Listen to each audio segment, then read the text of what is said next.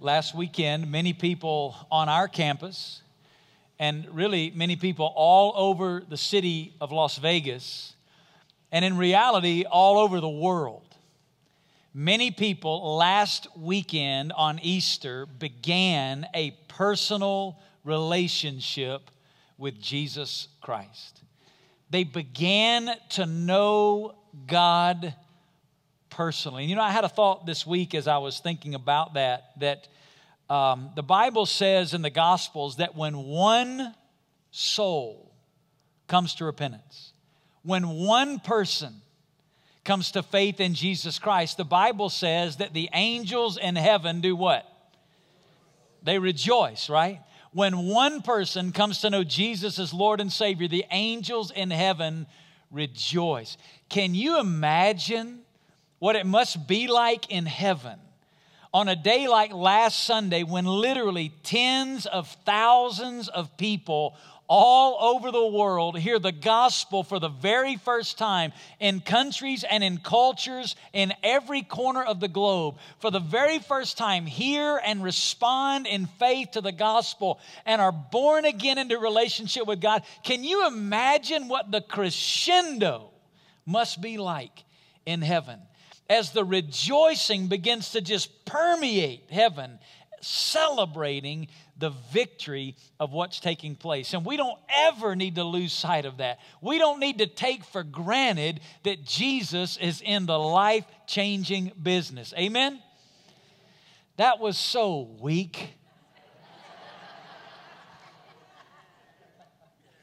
We don't need to take for granted that Jesus is in the life-changing business. Amen? Yeah, that's what I'm talking about. Listen, last weekend there were thousands of people all over the world ushered into the kingdom of God, out of darkness into life, out of death into life, out of bondage into sin, into the freedom of walking in Christ. And the angels in heaven rejoiced over that. And we don't need to just slide by that, because Christianity at its core is not a religion. Christianity is a relationship. It's not rules and regulations, do's and don'ts, rights and wrongs. Christianity is a love relationship between us and God that has been made possible through everything Jesus accomplished for us on the cross. It is a personal, every one of us who know what it is to be saved, to know God, every one of us who are genuine born-again Christians have a personal relationship with God. If you believe that, say amen. Amen. Now, I want to put a statement on the screen to challenge what we just said. Although God designed our relationship with Him to be personal, it was never His design for it to be private. The New Testament knows nothing of a private Christianity. In the American culture that we've been raised in, that we live in North America, there is this idea that it's my personal relationship with God, it's between me and God, it's just a private thing, it's just something for me. But the reality of the New Testament is, as you read from the Gospels all the way through to the end in the book of Revelation, the New Testament knows nothing of a Christianity lived out in isolation from others. And as a matter of fact, Jesus gave us a very specific way to publicly declare our personal relationship with Him. You know what it is? It's baptism, right? As you came in today, you saw that deal. We kind of gave you a tip on the way in. You saw the big pool out there. We're going to get to celebrate baptism. We just celebrated baptism in the early service. 22 people in our early service professed their faith publicly in baptism and declared their personal relationship with Jesus. And we're so excited about that. Jesus told us that the way we make it public is through the vehicle of baptism. As a matter of fact, here's what He said to His disciples in Matthew chapter 28. He said, "Go, therefore, and make disciples of all nations." Now read the rest with me out loud. baptizing them in the name of the Father and the Son and the Holy Spirit. Jesus commanded his disciples to make disciples and baptize them so that they publicly declared their relationship with Jesus. That's really what baptism is.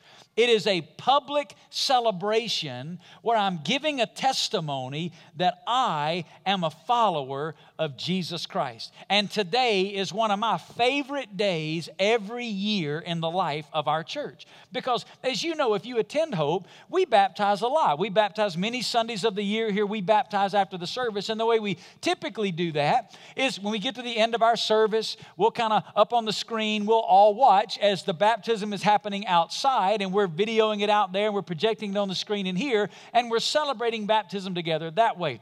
But once a year, we do it different. Once a year, we kind of abbreviate the service. That's what we're going to do today. We're going to get you out a little bit early, and we're going to all go out here, and we got hot dogs, and we've got chips, and we got drinks to go out here and celebrate and get around the pool and watch as people publicly declare their faith through the vehicle of baptism. And I personally love it because when I get to go out there and baptize myself, that's always a special joy. I don't get to do it every week because of the way we normally do it on the video, and we got other services happening. But this year, this time every year, I get to go out and get in the water with them and be a part of seeing people baptized. And I always love watching people publicly declare their faith through baptism. So what I want to do this morning is I want to kind of unpack a little bit about what baptism is before we go do that. And I want to do it from an unusual place of Scripture. In Acts chapter 8, there is an unusual story, to put it mildly, that we read about that climaxes in a moment of baptism. Acts chapter 8, if you have your Bible, I want you to open there. We're going to begin reading in verse number 25. If you don't have a Bible, I'm going to put this up on the screen for you. Here's what it says. So, when they had solemnly testified and spoken the word of the Lord, they started back to Jerusalem. Now, first question we got to answer is who's they, right? Well, the they here are people like Peter and Philip and many other believers who had come to Christ in Jerusalem, but then they began to be persecuted in Jerusalem. And after persecution, those believers began to be scattered all throughout the Mediterranean region. And they were going from village to village, place to place, preaching the gospel, starting new churches. What we're reading about in Acts 8 is how the gospel first began to expand after the resurrection outside the city of Jerusalem. It happened through persecution. So here's what it says. After doing that, they were starting to go back to Jerusalem. Now pick up in verse 25. And we're preaching the gospel to many villages of the Samaritans. Whole sermon there. We don't have time to get into it, but that's a powerful statement. Verse 26. But an angel of the Lord spoke to Philip, saying, Get up and go south to the road that descends from Jerusalem to Gaza. This is a desert road. Verse 27. So he got up and went. Whole sermon there we could talk about. When God speaks, what do? You get up and go, right? You do what he said. It says, and there was an Ethiopian eunuch, a court official of Candace, queen of the Ethiopians, who was in charge of all her treasure, and he had come to Jerusalem to worship. And he was returning and sitting in his chariot and was reading the prophet Isaiah. So get this picture. This Ethiopian eunuch, who was a part of the queen's court, had been sent to Jerusalem, apparently on some official business. And while he was there, he decided that he would go in Jerusalem and worship. And obviously, he was a first-time guest. They must have given him a gift bag that had a copy of the book of Isaiah in it, right? Because here he is leaving church, and he's going home in his chariot back to Ethiopia, and he's reading from the prophet Isaiah. Where'd he get it? They must have given it to him at church, right? And he's reading it on his way home. Pick it up in verse 29. Then the Spirit said to Philip, Go up and join this chariot. So Philip ran up and heard him reading the prophet Isaiah and said, Do you understand what you're reading? Now get this picture. Here's the Ethiopian eunuch. He's riding along. He's reading the book of Isaiah. And here comes Philip running up by the chariot. And he's just running along with him. He says, Hey, you understand what you're reading? Look what it says, verse 31. He said, Well, how could I unless somebody guides me? And he invited Philip to come up and sit with him. And Philip probably said, Thank God, right? He's tired of running. Verse 32, Now the passage of Scripture which he was reading was this: He was led as a sheep to slaughter, as a lamb before its shearers is silent, and so he does not open his mouth. In humiliation his judgment was taken away. Who will relate his generation? For his life is removed from the earth. And the eunuch said to Philip, please tell me, of whom does this prophet say this? Of himself or of someone else? You see the beauty of the sovereignty of God? That God said to Philip, Philip, you go to this desert road. Why? Don't ask that. Just go. When you get there, you'll understand. And here's this eunuch who's riding along in this chariot, reading from the book of Isaiah. If you hadn't read the book of Isaiah lately, it's a pretty big book. And he just happens to be at this moment reading where the prophet is speaking about the one who's going to come like a lamb and take away the sins of the world. Look what it says in verse 35. Then Philip opened his mouth, and I love this phrase, and beginning from this scripture, he preached Jesus to him. He started right there in Isaiah, and he began to take the scriptures, and he began to unfold for this Ethiopian the power of the gospel of Jesus Christ, the death, burial, and resurrection, how you could be saved from your sins. Then look what happens in verse 36. And as they went along the road, they came to some water. The eunuch said, look, water. And here's the question of the morning. What prevents me from being baptized? Philip had obviously explained to this Ethiopian the gospel. And he talked to him about how when you come to faith in Jesus Christ, the first public response to that is to be baptized. And the Ethiopian, while riding along, listening to Philip preach Jesus, had embraced Jesus in his life. He'd given his life to Christ. He'd embraced the power of the gospel. And as soon as he came up on water, he said, let me go in there and be baptized because I am a follower of Jesus. What prevents me from being baptized? That's the question I want to wrestle with today. And I want to begin by doing something a little bit unusual. I want to start by telling you about two groups of people who are here today who do not need to get baptized. Okay? There are two groups of people in the room today, and you do not need to get baptized. Group number one, people who do not have a relationship with Jesus. If you're here today and you do not have a personal relationship with God, you do not need to be baptized. You see, baptism only has significance when there's a personal relationship with God in my life. Apart from that, baptism doesn't do anything. You see, without a relationship with Jesus, baptism's just a cheap bath. It doesn't mean anything. It has no significance, no meaning. There's nothing spiritual or mystical or magical about the water in the baptistry. It's the same water that would be in your house. Nothing about it of any significance at all except when you have a personal relationship with Jesus Christ. Baptism is a picture of what's already happened in somebody's life. And the best illustration I've ever heard, I share it all the time when I talk about baptism because it just so clearly paints this picture, is this ring on my finger. When you see a ring like this on my left hand, what does that tell you about me? That I'm what? I'm married, right? This is a, what do we call it? Wedding ring, right? It's a wedding ring. It tells you that I'm married. Now, I can take that ring off and put it right here on this pulpit. Does that make me single? No, because this is just a what? It's a symbol. But it's a very important symbol, right? Because when I wear it, it gives a public testimony about a personal relationship that exists in my life. Doesn't do any good to wear this before you get married, right? This only has significance once there's a personal relationship. Now, this has great significance because it's the way that I tell everybody else that I've committed my life to my wife, and I'm not ashamed of that. That's exactly what baptism is. Baptism is when, as followers of Jesus Christ, we put on our wedding ring and we give a testimony to the world that I am a follower of Jesus and I am not ashamed of that. If you don't have a relationship with Jesus today, you don't need baptism. You need to be born again. You see, before baptism has any meaning at all, there needs to be a relationship with God. And the way you come to know God is by turning from your sin and putting your faith and trust in the person of Jesus Christ and everything that He accomplished through His death, burial, and resurrection. Then, once we're born again, baptism has great significance. So, if you're here today and you don't have a relationship with Jesus, you do not need to be baptized. Let me tell you the second group that's in the room that does not need to be baptized today. People who have already been baptized according to the teachings of Jesus. If you're here today and you've already been baptized according to the teachings of Jesus, you don't need to be baptized today. Baptism is not something that happens over and over and over again in the life of a believer.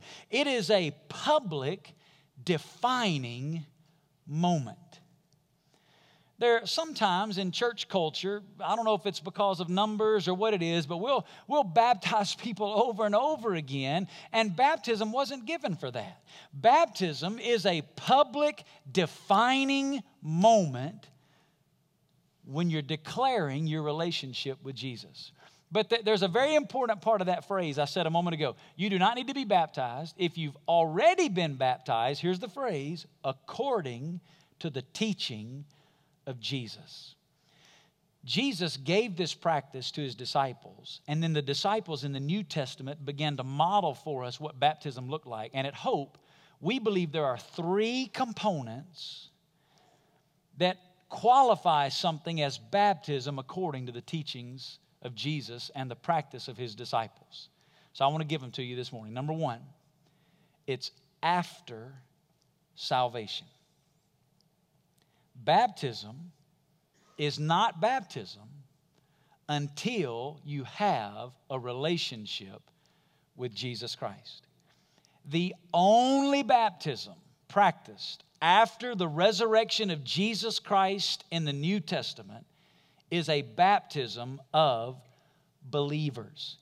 There's really no theological debate about that. It is a simple reality. The only practice of baptism after the resurrection of Jesus is baptism of believers. You say, Pastor, why are you saying that? Because in a church like this, there are many different backgrounds, denominational backgrounds and whatnot, and we want to be real clear that we practice only what is called believers' baptism. Why do we do that? Because we only have one rule of faith and practice as a church. It's not the traditions of a church. It's not the traditions of a denomination. It's not just the teachings of men. It's what does the New Testament say? What does the Word of God teach? And the only baptism in the New Testament after the resurrection of Jesus was people who came to faith in Jesus and then after salvation were baptized. Here's the second qualifying statement. To be baptized according to the teachings of Jesus means after salvation, but here's the second one, by immersion.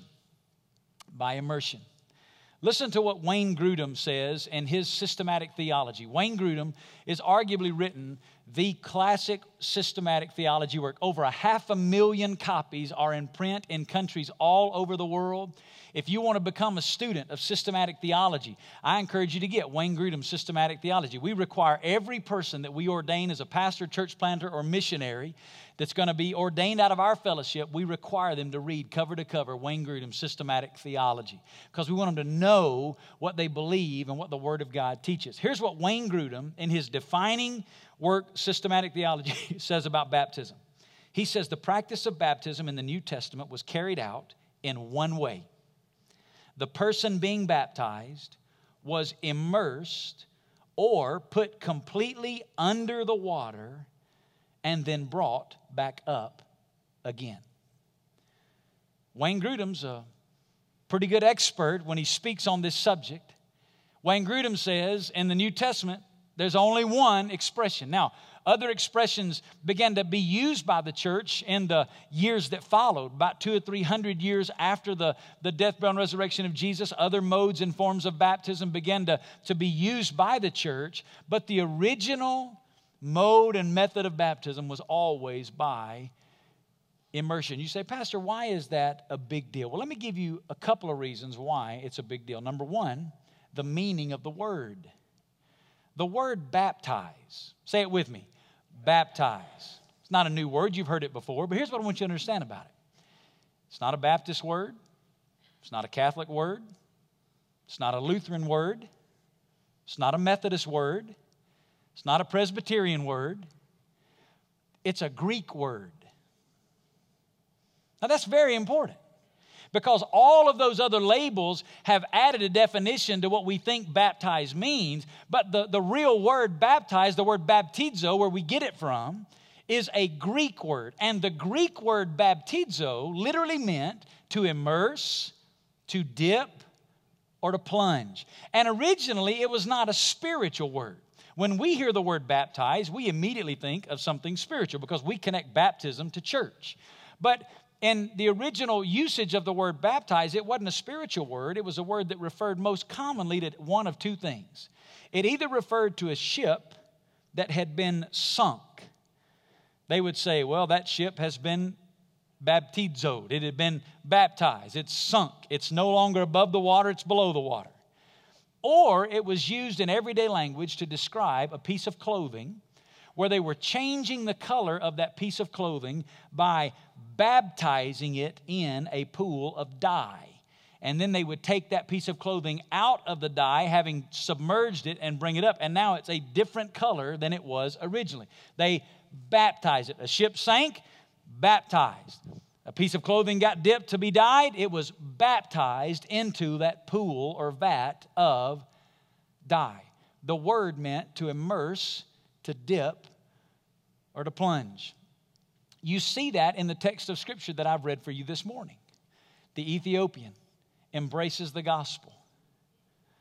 But when they come upon a pool of water where they can get out of the chariot and go into the water, and he says, wait a minute, now there's water.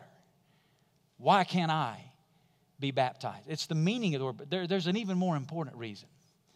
And that is the message that baptism communicates.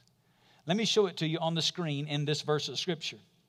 Romans chapter 6 and verse 4 says, therefore, we have been buried with him through baptism into death, so that as Christ was raised from the dead through the glory of the Father, so we too might walk in newness of life. You see what he's saying there? Baptism is a picture of the gospel.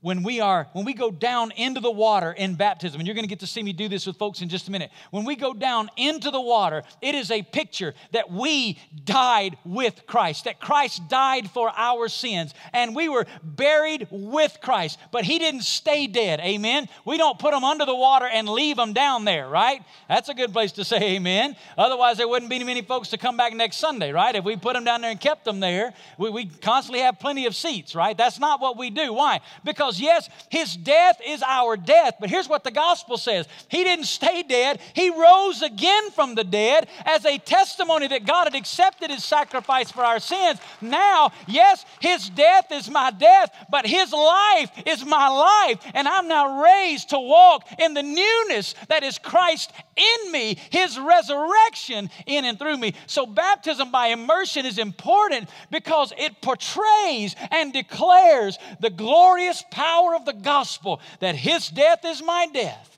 and his life is my life. Every time somebody's baptized, that is what's being communicated. So, baptized according to the teaching of Jesus, after salvation, by immersion. Here's the third phrase: in fellowship. In fellowship. And by that I mean in fellowship with a community of believers. Did you know baptism is not given to the individual? Baptism is given to the fellowship of believers. Let me show it to you. In Acts chapter 2, probably the largest baptismal service recorded in Scripture. In Acts 2, on the first day of Pentecost, 3,000 people are born again into relationship with God, and then they're baptized. Listen to what it says in Acts 2, verse 41. So then those who had received his word were baptized, and that day there were, what's the next word? Added about 3,000 souls. The word added means to join together with. What were these people added to when they were baptized? Well, they weren't added to the family of God spiritually, because as soon as somebody's born again, as soon as you put your faith in Christ and turn from your sin, you're born again into relationship with God, and immediately you become a part of the spiritual family of God, which is every tribe, tongue, people, and nation in every corner of the globe that one day will worship Him for all eternity in heaven, right? That's the family of God. So these people were not through baptism added to the family of God spiritually. Then what were they added to? They were added to the visible expression of the family of God locally, which is the church. You see, when somebody is baptized, they are publicly declaring, not only I belong to Jesus, but I belong to the fellowship of the family of God. And let me tell you something. That's a powerful statement in cultures in the world where persecution still exists. They don't care if you pray to receive Christ, but when you're baptized publicly and identify with the community of believers, that's when persecution sets in. Why? Because it's such a powerful statement about my identity in Christ and my belonging to the family of God, which is the church. When Philip baptized this man here in Acts chapter 8, Philip had been sent out from the church at Jerusalem to start and plant new churches. Do you realize that this guy who was baptized in Acts chapter 8, he's the first Christian on the continent of Africa? First Christian on the continent of Africa right here. This Ethiopian takes the gospel back to Ethiopia, and out of his life, the gospel is planted on the continent of Africa, and this new church begins there. So, let me recap. If you're here today and you do not have a relationship with Jesus, you do not need to be baptized.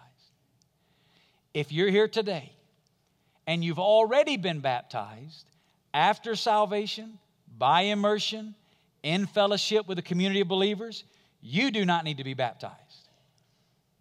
Let me make a statement. I'm going to put it on the screen. If you are not in those two groups, today you need to be baptized.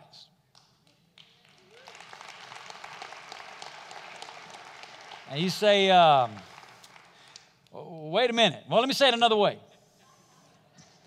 If you have a relationship with Jesus, that's paramount. If you have a relationship with Jesus and you have not been baptized after salvation by immersion in fellowship with a local church, today you need to be baptized. You say, well, I didn't come ready to be baptized. I didn't bring any clothes. I'm not ready to be baptized. Listen, don't worry about it. We took care of all of that. We went to Walmart. We have clothes for you today. Not only did we go to Walmart and have clothes for you, we went to, I can't ever remember, Bath and Beauty or Body or whatever it's called. We got everything you need to make yourself look just as beautiful as you do right now. We got hair dryers. We got whatever you need today that would be an obstacle. We thought ahead, and if you have a relationship with Jesus and you haven't been baptized after salvation by immersion in fellowship with a local church, today is the day for you to be baptized. So let me ask the question again. What prevents me from being baptized? Well, there are a lot of excuses that people give. I want to give you the three most common and give you an answer to them, all right? Here's the first one. People will say, well, I'm just not ready. I'm just not ready. That didn't exist in the New Testament. In the New Testament, as soon as somebody gave their life to Christ, they immediately, as soon as they could, were baptized. This is something that only exists really in our culture here in America. This idea that I can be saved, and it's because of our confusion about private and public in our relationship with the Father. I'm not ready. Can I finish that statement for you? Because I want you to hear what you're saying. I'm not ready to obey Jesus. Now, I'm not trying to be mean. I'm trying to be honest. The very first command Jesus gives us after we begin a relationship with Him, He said to His disciples, go, make disciples, baptize them. First step. The first step of obedience in my relationship with Jesus is to publicly declare Him in baptism. We're talking about a simple step of obedience. And some people will say, well, I'm not ready because I'm praying about that. Well, let me help you, all right? You don't have to pray about something that is clearly spelled out in the Bible. I'm serious. When God speaks clearly, you don't have to pray about that. He's already given. If you're waiting on Him to give you an answer, He already has. It's in the book. I'm not ready. Let me give you a second excuse people often give. I'm afraid of blank. And you fill in the blank because there's a lot of them. For example, some people say, I'm afraid of what people will think. Because if your testimony is like mine, when I was a child, I was baptized, but it wasn't until I was a freshman in college that I came to know Jesus personally. Then I surrendered to ministry, and I was a pastor, a student pastor at a church that ran over 1,000 people. We had over 300 people in our student ministry. I preached once a month in this church, either Sunday morning, Sunday night service. And it was about 6 years after I'd been born again, 5 years, and I realized that I'd never been baptized since my conversion, since coming to know Jesus. And I had to stand up in front of our church as a pastor and say, I need to get something right. I've never been baptized biblically according to the teaching of Jesus since giving my life to Christ. And so today, one of our other pastors is going to baptize me. We had about 50 other people in our fellowship that followed suit and came and followed me in the baptism because their testimony was the exact same as mine, that they'd never been baptized since becoming a follower of Jesus Christ. They were afraid of what people are going to think. Listen, it don't matter what anybody thinks. It's what Jesus said to do. Amen? Sometimes people say, I'm afraid of measuring up. I'm not going to be baptized until I think I can live the Christian life. Well, let me just tell you something.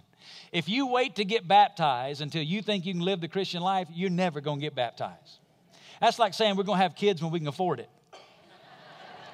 Right? If that's your heartbeat, let me tell you what, you're never going to have kids because you can't ever afford it, right? And here's the reality.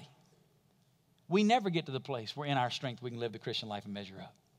It's only Christ in us. And that's the beauty of the picture of baptism. It's giving a testimony that I've been raised in Christ, and it's now not about me trying to live for Jesus. I'm not going to be perfect, but as Christ lives His life in me, that's the newness of life. Some people are afraid of doing something in public. Some people are afraid of water. Listen, all those are legitimate, real fears. But let me show you a verse of Scripture, 2 Timothy chapter 1, verse 7. Look what it says. God has not given us a spirit of timidity. Here's what that means. If fear is my obstacle, that is not of God.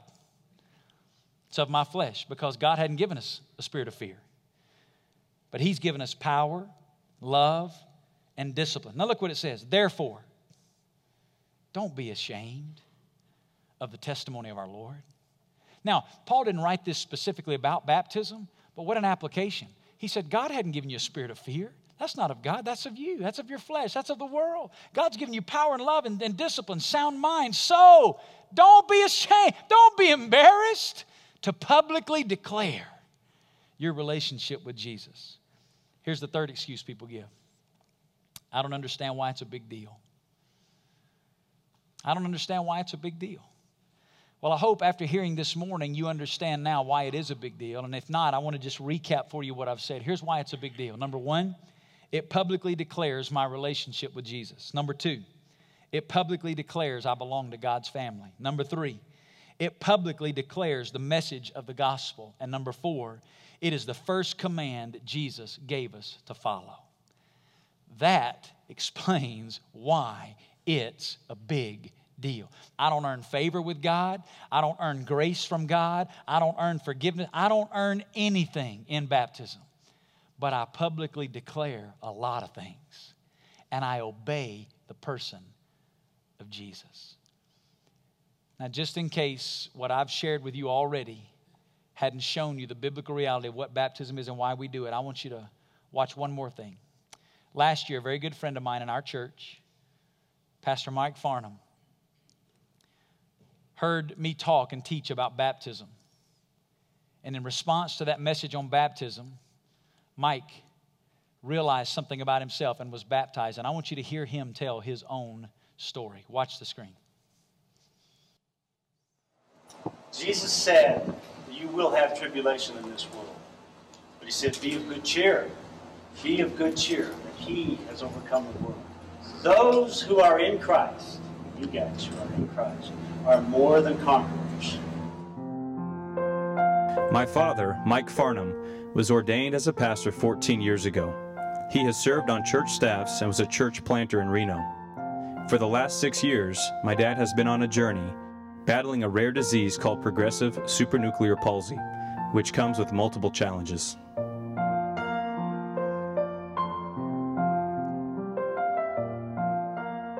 In 2013, he listened to a message from Pastor Vance that stressed the necessity of being baptized after salvation.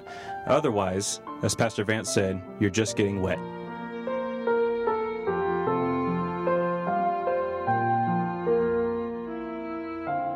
When my dad was 19, he was baptized, but 5 months later, he attended a crusade and truly understood the gospel and accepted the free gift of salvation through Jesus. Looking back, he realized that his baptism was out of order and he needed to get it right.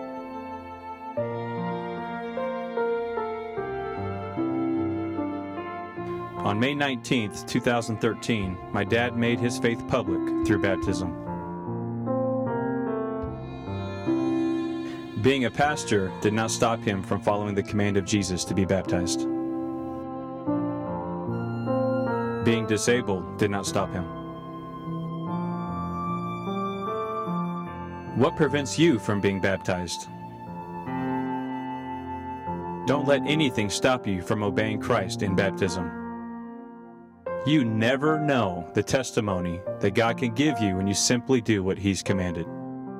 Mike, even though it was a struggle and a challenge to be here tonight, he said, I want to honor the Lord and obey Him in baptism. So I get the incredible privilege tonight to stand here before you and baptize my friend and a co-laborer in the gospel, Pastor Mike Farnham. Mike, is it your testimony that you have trusted Jesus as your Lord and Savior? Sure. Amen. And Mike, it gives me a lot of joy tonight, my brother, to be able to baptize you as my brother in the Lord, in the name of the Father, the Son, and the Holy Spirit.